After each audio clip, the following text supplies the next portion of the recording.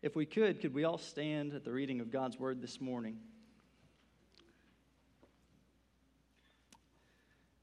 Beginning at verse 25 in chapter 2 of Philippians, it says, "Yet I considered it necessary to send to you Epaphroditus, my brother, fellow worker and fellow soldier, but your messenger and the one who ministered to my need, since he was longing for you all and was distressed because you had heard that he was sick. For indeed he was sick almost unto death, but God had mercy on him, and not only on him, but on me also, lest I should have sorrow upon sorrow. Therefore I sent him the more eagerly, that when you see him again you may rejoice, and I may be less sorrowful. Receive him, therefore, in the Lord with all gladness, and hold such men in esteem, because for the work of Christ he came close to death, not regarding his life, to supply what was lacking in your service toward me." Let's pray. Father God, I just want to thank you so much for who you are. Father, you are perfect in absolutely every single way. I just thank you for this opportunity today. Thank you for this incredible church family. I pray that you bless this church family, Father. I just want to thank you for their hospitality towards me and really their love for you, Father. I pray that you be with us here in this service, that everything that is said and done brings honor and glory to you, Father. I pray that I minimize myself and just make much of your Son, Jesus Christ. Father, I want to thank you so much for everything you have done for us through Christ, sending him to die on the cross of Calvary for the sins of mankind. Father, we know that he was buried, but we also know that he rose again on the third day, securing our eternal life for all who trust in him. And all these things I pray in his name. Amen.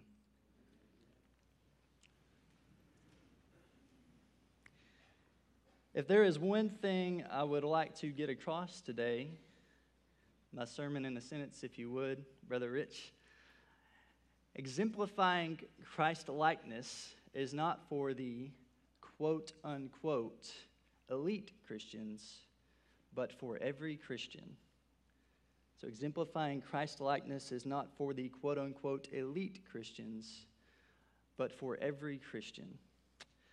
I asked you to turn with me to the book of Philippians, chapter 2, and I'm sure that this small epistle is very familiar to many of you. I want to take some time just in the background here. But we know from the Bible that the founding of the church at Philippi is in Acts 16. And we know from the Bible that the city of Philippi became the place where the Apostle Paul planted the first church in Europe, which is in the city of Macedonia. And it's interesting, to say the least, to see how the Apostle Paul, quote, bloom where he planted, so to speak. And if you have time this afternoon, I would encourage you to go back and read Acts chapter 16 if you haven't. And it's time there to see the accounts of those he reached for Christ. And we also know that he was later imprisoned in Rome, which is where it's presumed that he's writing this letter from. He writes the church to thank them for a financial offering, but also to let them know that he is overflowing. Catch this. He is writing from a jail cell, but he's writing to also let them know that he's overflowing with spiritual joy. That's amazing to me. I don't know about you. But the book of Philippians has become known as the epistle of joy because the words joy, rejoice, and rejoicing have been used or are used interchangeably at least 16 times in 4 chapters. And the Apostle Paul also makes a lot of references to the mind, or how Christians should think. And one profound example of this, and I don't have this for you, Brother Mark, so that's not your fault, that's on me. He says in verse 12, really through 18 of chapter 1, he makes this statement, and you don't have to turn there. From the jail cell, surrounded by the Praetorian Guard, he says, "Brethren, I want you to know that all these things have worked out for the furtherance of the gospel." Wow. What a perspective. So he spends this entire first chapter with a priority to explain, and that priority is that the glory of Christ, whether in life or in death, was his singular focus. And I'm sure many of you are familiar with the famous verse, "For to me to live is Christ, and to die is gain." So he goes on in chapter 2. He tells them the importance of being unified. And he gives several patterns. So he says in the first few verses there that the way that you achieve unity is through humility, which is a byproduct of spiritual mindedness. And then in verses 5 through 8 of chapter 2, he gives the greatest example that can be given. And that's the example of Christ's humility and his exaltation, right? We know that Christ is the perfect man in every single way. We know that he is the perfect example for us. However, Jesus is no longer physically here, and it's almost as if the Apostle Paul realized that they needed examples that were human, just like they were. So he lists himself in chapter 2, in verses 17 and 18. And then he lists Timothy in verses 19 through 24. And then we come to a man that is rather obscure. Maybe you have heard of him, maybe you haven't heard of him, but his name is Epaphroditus. And it's almost as if the Apostle Paul assumes people will say, well, Christ was perfect, so I know that I can't follow his example. Or that even if he urges them to follow his example and he goes on to do so in the next chapter, that people would say, but you're the Apostle Paul and I'm not an apostle, so therefore I can't do that. I can't be exactly like you, which he was always pointing to Christ, but I hope you see what I'm saying. And then there's Timothy, who is Paul's son in the faith, his protege, who we know is very gifted, right? Paul speaks so highly of Timothy. So even then, maybe someone would be intimidating trying to follow that model or trying to live up to Timothy. So he lists a common man, a man of their own company, who exemplifies all the things that the Apostle Paul has mentioned already. And his name is Epaphroditus. Oh, I've come to love this man. And if you don't know much about Epaphroditus, I want to share some things. And if you know all there is to know about Epaphroditus, then amen. Let's look at him. But in chapter 2, he lists all these things that should be done by Christians, and these are up there for you. But if we were to ask ourselves, who does nothing by selfish ambition, thinks of others as more important than themselves, who looks out for the interests of others? Right? We see that one.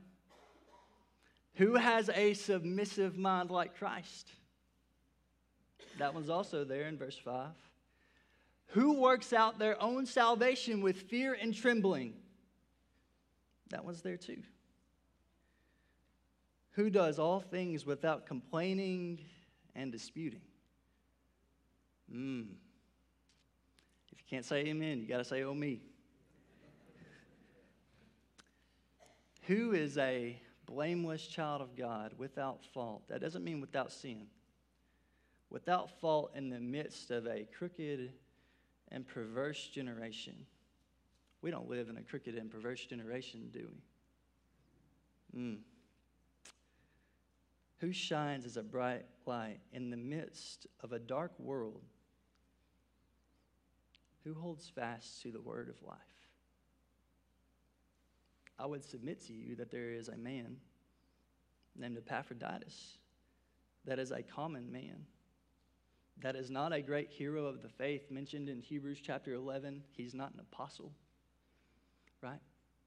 He is what we would consider to be an ordinary individual. And so lest anyone come away thinking, well, I understand why you're here, but I could never reach people, or I could never do fill in the blank. I want to show you this guy, because if God can use Epaphroditus, then he can use me. And if God can use Epaphroditus, then he can use you, right? So Epaphroditus, it says here, verse 25, yet I considered it necessary to send to you Epaphroditus. And this man has a common name, which comes from the name Epaphrodite, which is the name of a Greek goddess in Greek mythology. And there are those who have different interpretations of what his name means, but we know that he has a pagan background. And for those of you who know, or maybe you don't, the shortened version of the name would be Epaphras, right? And there are references to another individual throughout the scriptures named Epaphras.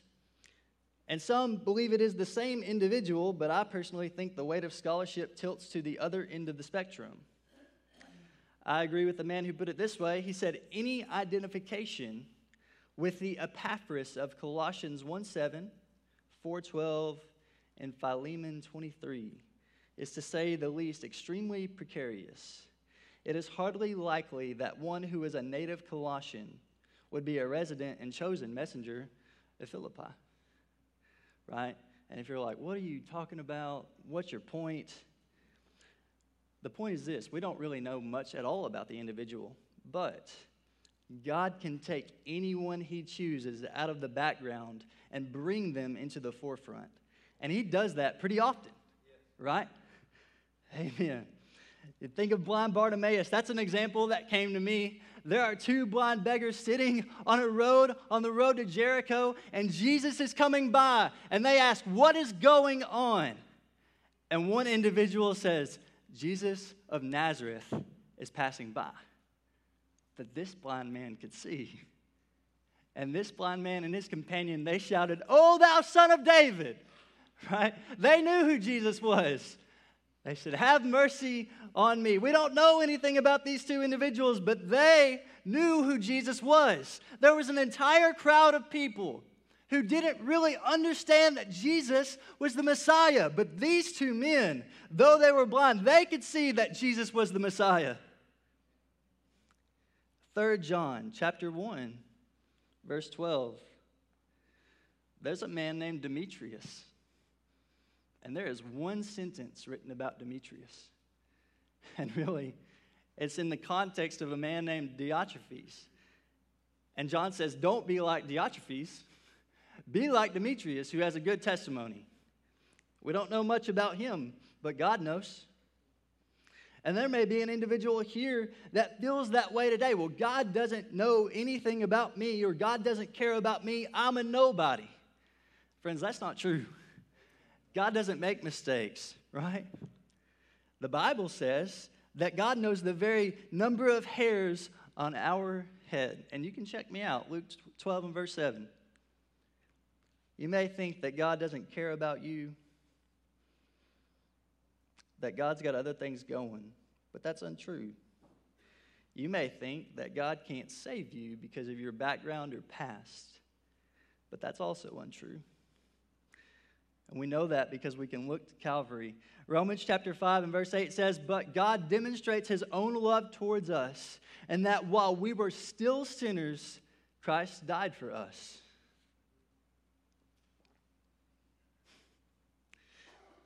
The Apostle Paul, it's interesting to me. You might hear me say that a lot. I get that from my pastor. Every time he says, "I find this interesting," I listen up. And now that I say that, you're going to think I'm going to blow your mind, but really I'm not. So I teed that up poorly, but here we go.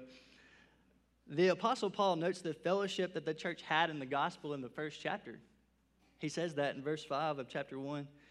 And we do know the salvation stories of a few. There's a Philippian jailer, for example, that gets saved. We know that. But we don't know the story of Epaphroditus. But I want you to see what he goes on to say about Epaphroditus before he says anything else. My brother. Amen. Amen. We might just pass over that, but he says, Epaphroditus, my brother, fellow worker, and fellow soldier, but your messenger and the one who ministered to my need.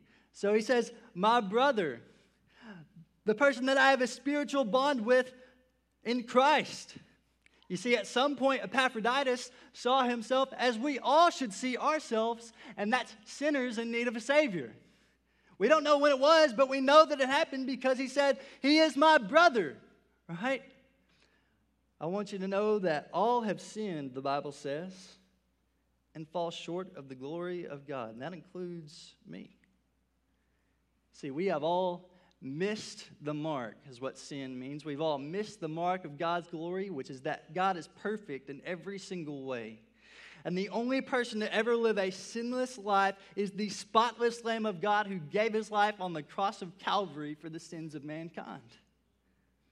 The Bible says, you're going to hear me say that a lot. Don't get it confused with Brother Justin thinks.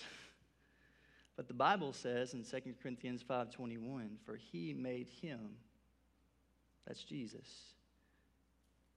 God made him who knew no sin to be sin for us, that we might become the righteousness of God in him.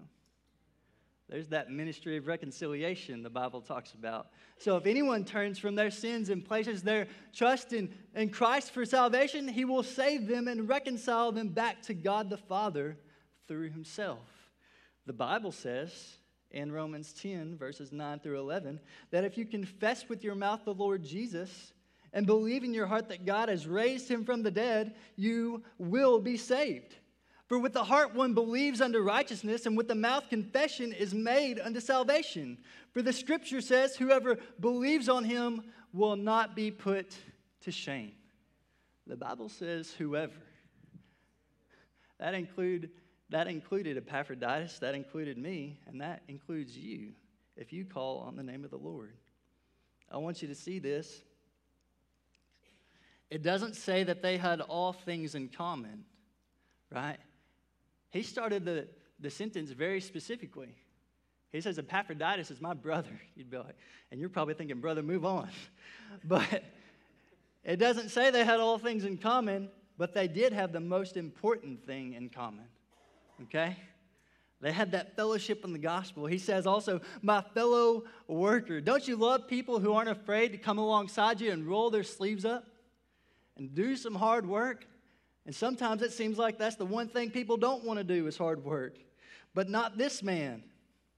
And the Apostle Paul also was not too proud or too great to go without asking for help. He uses the same phrase for a number of different people throughout his letters. Fellow worker. The Apostle Paul didn't do it all by himself. Listen to this one. Fellow soldier. I love that. I'm having fun. I hope you guys are. They were really, quote unquote, in the trenches together, right? There's spiritual warfare going on. Really? They were fighting the good fight of the faith together. Amen. That's what it takes. And some of you might understand this term. When I was thinking about it, I thought of it this way, that they were foxhole friends, right?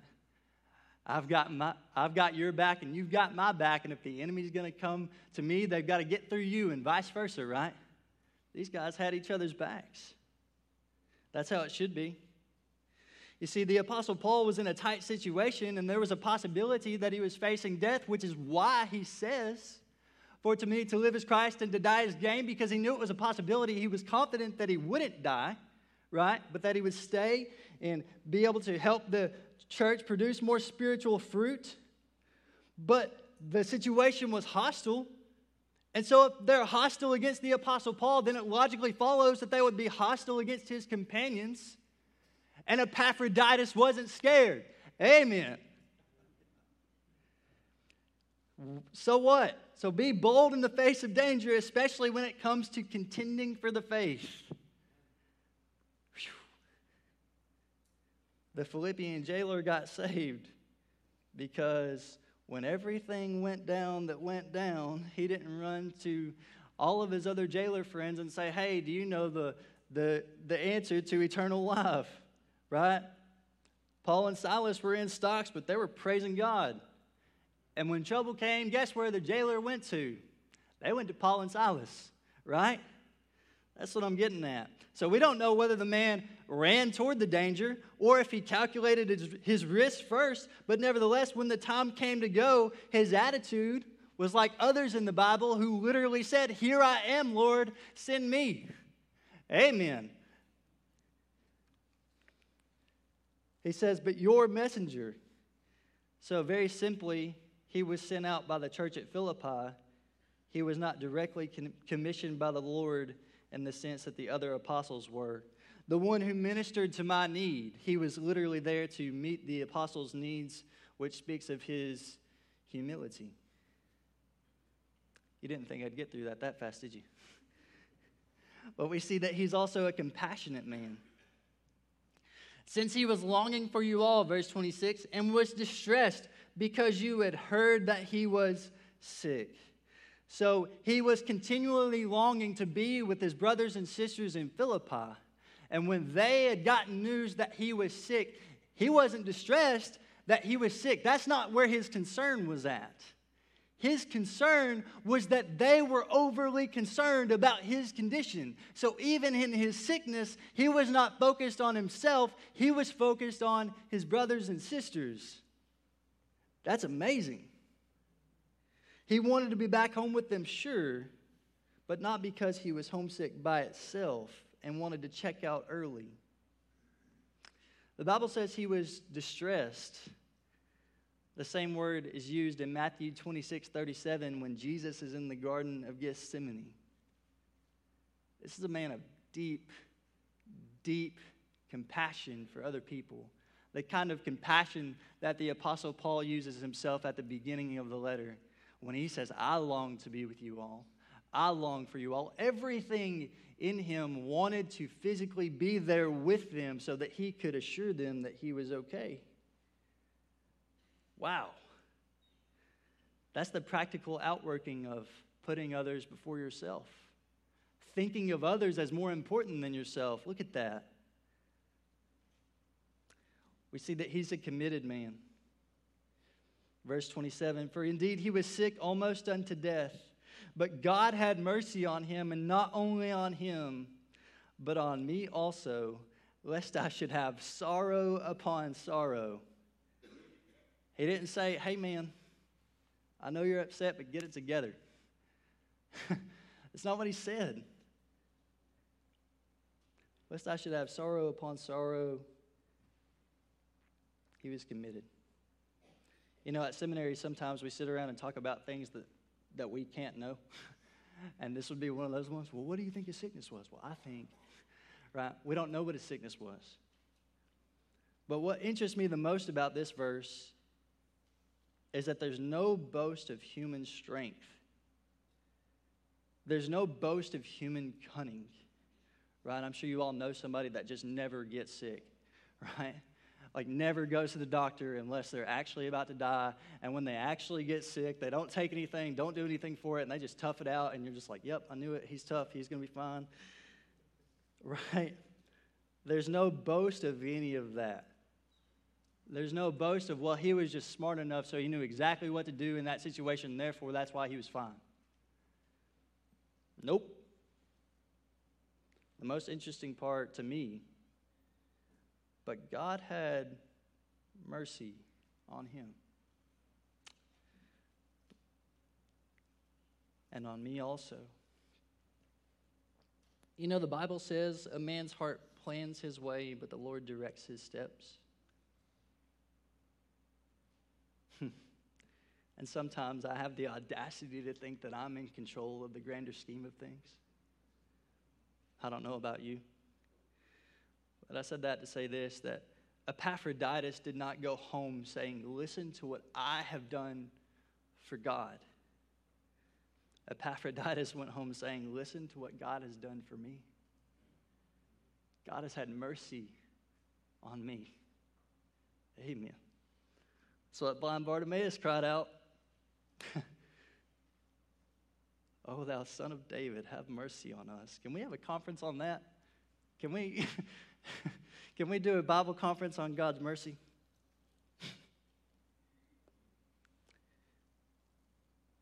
We don't preach ourselves. We don't. God has had mercy. That's what the Apostle Paul says about God being able to allow him to minister at all in 1 Timothy chapter 1. Right before he says, I am the worst of all sinners in 1 Timothy 1, he says, God has counted me faithful, putting me into the ministry, and he has been merciful on me. Paul didn't say, I get to serve God because I'm the smartest guy you know. Going on, it says, therefore I sent him the more eagerly, that when you see him again, you may rejoice, and I may be less sorrowful. Receive him therefore in the Lord with all gladness, and hold such men in esteem, because for the work of Christ he came close to death, not regarding his life, to supply what was lacking in your service toward me. And they had sent a gift, and it's not that they couldn't supply anything else, it's just that Epaphroditus was physically able to be there. That wasn't a knock on the church. You know, the Apostle Paul knew, as I said, that to live is Christ and to die is gain. However, it still would have caused him immense grief if Epaphroditus had passed. And once again, you see that heart for people, that love of relationship, that deep connection there. But he says that we need to hold such men in esteem. And when I think about that, it causes me to think about the reasons why we look up to the people in the culture today. A lot of times, the reason why we look up to people in the culture is because they have a certain status, or they're famous, or they have a certain amount of money, or any number of things. But the Apostle Paul doesn't focus on material things at all. He says we should esteem those who have godly character, godly compassion, and godly commitments. Here's another biblical example. Epaphroditus' life is an outworking of the principle that Jesus gives us in Matthew 16, 24 through 26. And if you can hang with me, I'm almost done. And everybody said, amen. But Jesus said to his disciples, if anyone desires to come after me, let him deny himself and take up his cross and follow me. Listen, for whoever desires to save his life will lose it. But whoever loses his life for my sake will find it. For what profit is it to a man if he gains the whole world and loses his own soul? Or what will a man give in exchange for his soul? So yeah, he was calculated. He counted the cost. There's another one. There's another biblical example. What does it mean to count the cost? What's your point? I think there's a great irony that has to be confronted here when we consider the biblical text in front of us. A lot of people think that because they are not as spiritual as so-and-so Bible hero, and I'm not underselling the Bible heroes, right? But a lot of people think that because they're not as spiritual as so-and-so Bible hero, then they should leave the work to the professionals, right? And they'll stay sidelined. When in actual fact, many of those who have greatly influenced me for Christ have not been who I would consider to be professionals, right?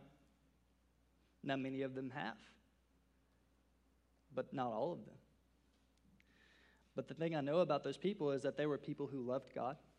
Right? I would say that they were commendable people, that they had godly compassion for others, which is why they cared about me. If I have time, I'll tell you about the guy who used to drive the van for me. Man, that guy loves me to this day. Whew. And these people were committed to the things of God. And I'm sure if you have the time, or if you're thinking now, that you can think of people who have influenced you in the same way. And now, all of a sudden, when we think of how to reach the next generation, the impossible seems possible. Right? I said all that to say this, and you're probably thinking, don't do that again. But now, when we think about it in those terms, how to reach the next generation, the impossible seems possible. Not because if Epaphroditus can do that, then I can too, or I can't too, but rather, if God can use Epaphroditus, then God can use me. And I'd like to ask the musicians to come forward. Well, we're back where we started. Exemplifying Christ-likeness is not for those who we would consider to be elite Christians. Exemplifying Christ-likeness is for every Christian.